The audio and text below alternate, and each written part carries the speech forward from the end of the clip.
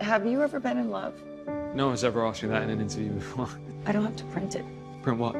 That story that's written all over your face. You may be familiar with the Amazon Prime series Modern Love, but what you might not know is that it started as a long-running New York Times column and podcast of the same name.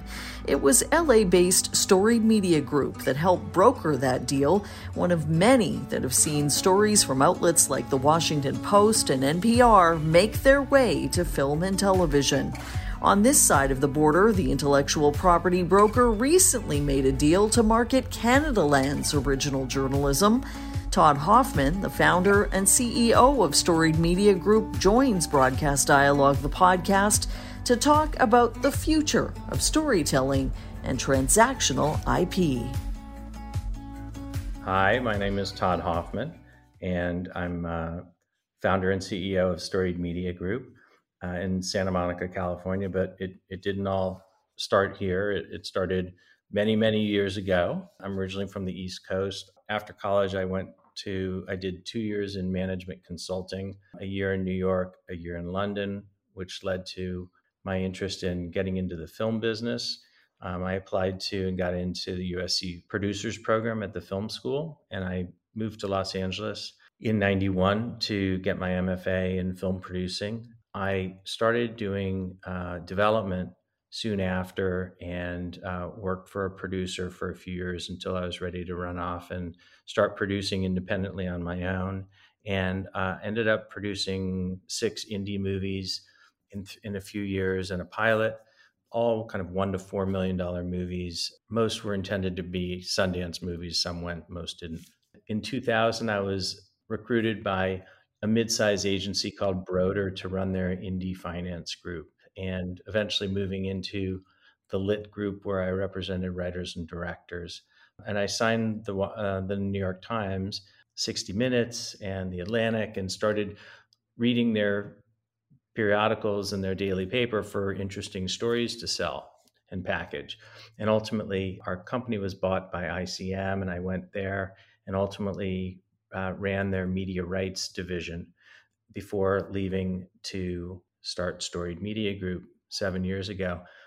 I left because I felt like there was a better mousetrap to be made for the buying and selling of IP. When you're at a big agency, there's agency agenda. You want to package great IP with great clients and have as many clients get jobs as possible, which makes sense if you're at a big agency. But I felt like, the IP was servicing the agency, not the other way around. So I started Storied Media Group as a bit of an antidote to the traditional agency structure. We are completely agnostic, and we can work with every agency because we have no agendas other than to rep the IP. At our company, we don't rep writers or directors or anyone. We just rep companies that own their own IP. The company's grown quite a lot since we started.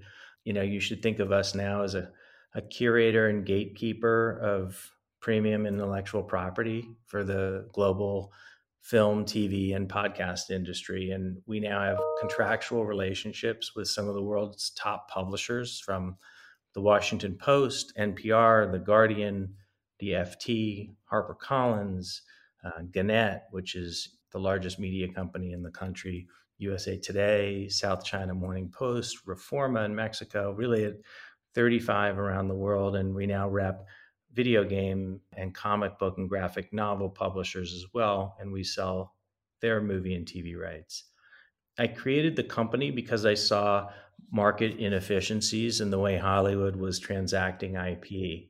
The selling on the agency side was really slow, and it wasn't scalable, and it didn't begin to reach the number of amazing stories that were being told around the globe. And the buying of the IP was flawed because studios and producers felt disenfranchised because the agents had all the power. What we created essentially democratizes IP flow and enables producers to search for and acquire anything they want at any time. I saw an opportunity to transform our marketplace through technology and to build something scalable that could serve production communities all over the world. So now we have a SaaS-based product called Story Scout, And this marketplace is extremely important today because the demand for high-end quality IP has never been more essential. Studios and networks all need loud programming, we call it, with big ideas, and our system is designed to curate them. So we've sold over 200 projects. We have an active production company as well. We produce 5 scripted series for broadcast and streaming, including the Amazon global hit series Modern Love, and the Clint Eastwood movie The Mule. And everything is based on an article or a book. And on the unscripted side, we actually produced Discovery's top 5 rated shows last year. So that's a bit of a nutshell about who we are and the path that I've taken. And it's an exciting time to be, a producer today in the global content world. And given that 80% of television is based on some kind of underlying IP, it's a really, really good time to be in the space that we're in. It's a complicated space that is very anxiety provoking if you have been tasked with just going to find something good and then try and find the rights. What we've tried to do is make the buying and selling of IP less stressful and a lot more easy. So you really had early foresight that intellectual property originating from journalism was going to have a real future in film and television.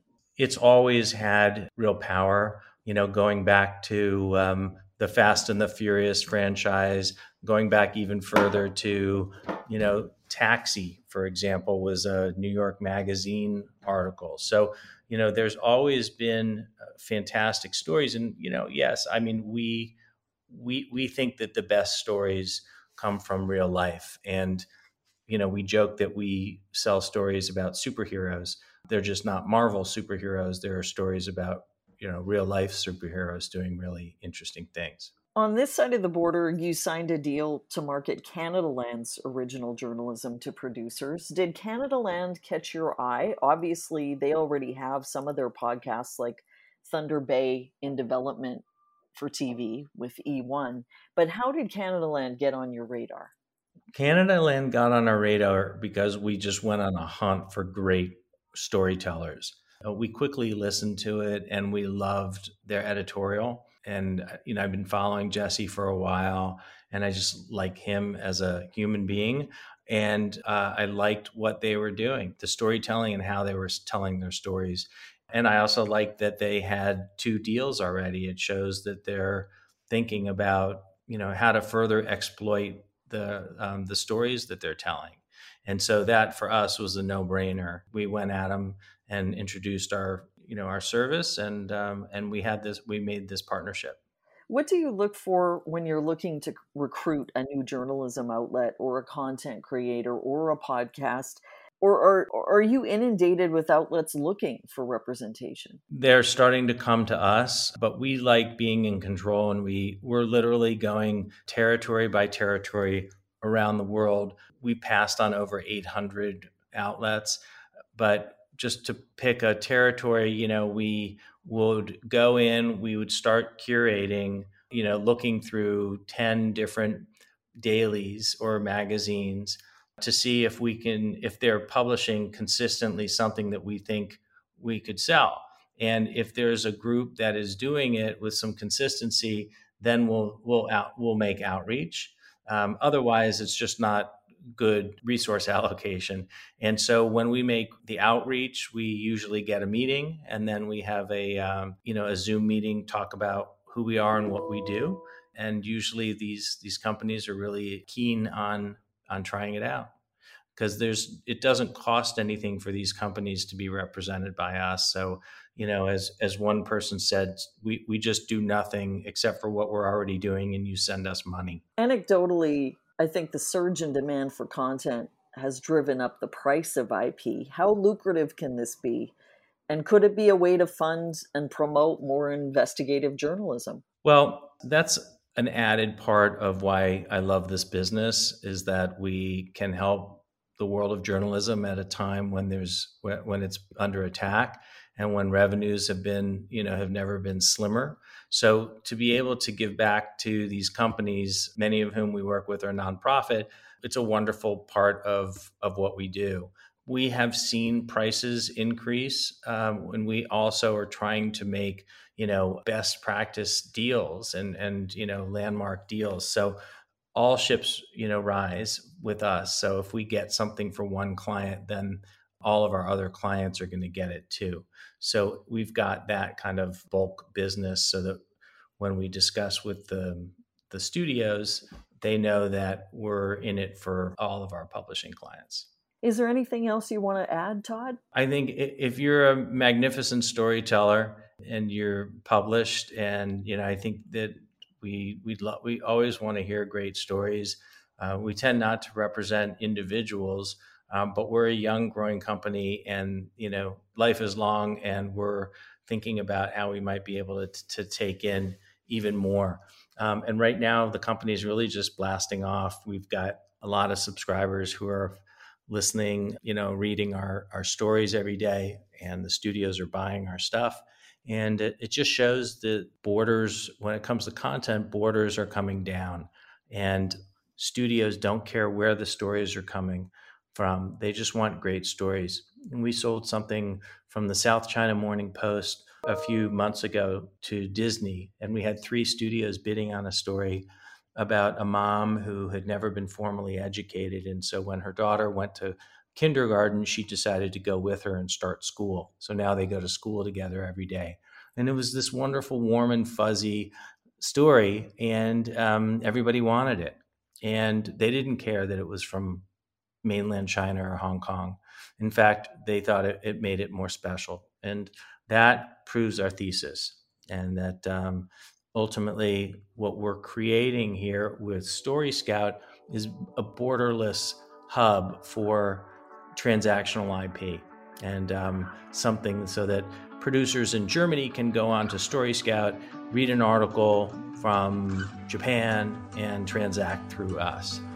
And that's the future. Thanks so much for joining us, Todd. Thanks for having me.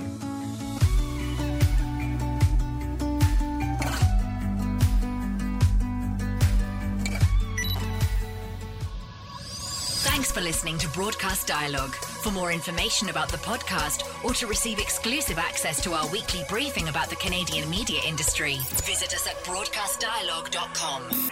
Don't forget to like us on Facebook, connect with us on LinkedIn, and follow us on Twitter and SoundCloud.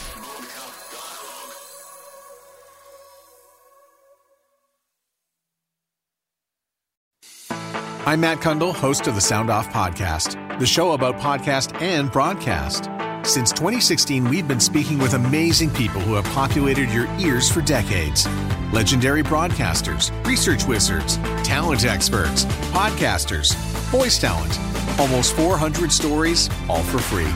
Subscribe or follow the Sound Off Podcast on Apple Podcasts, Spotify, Amazon Music, or at soundoffpodcast.com.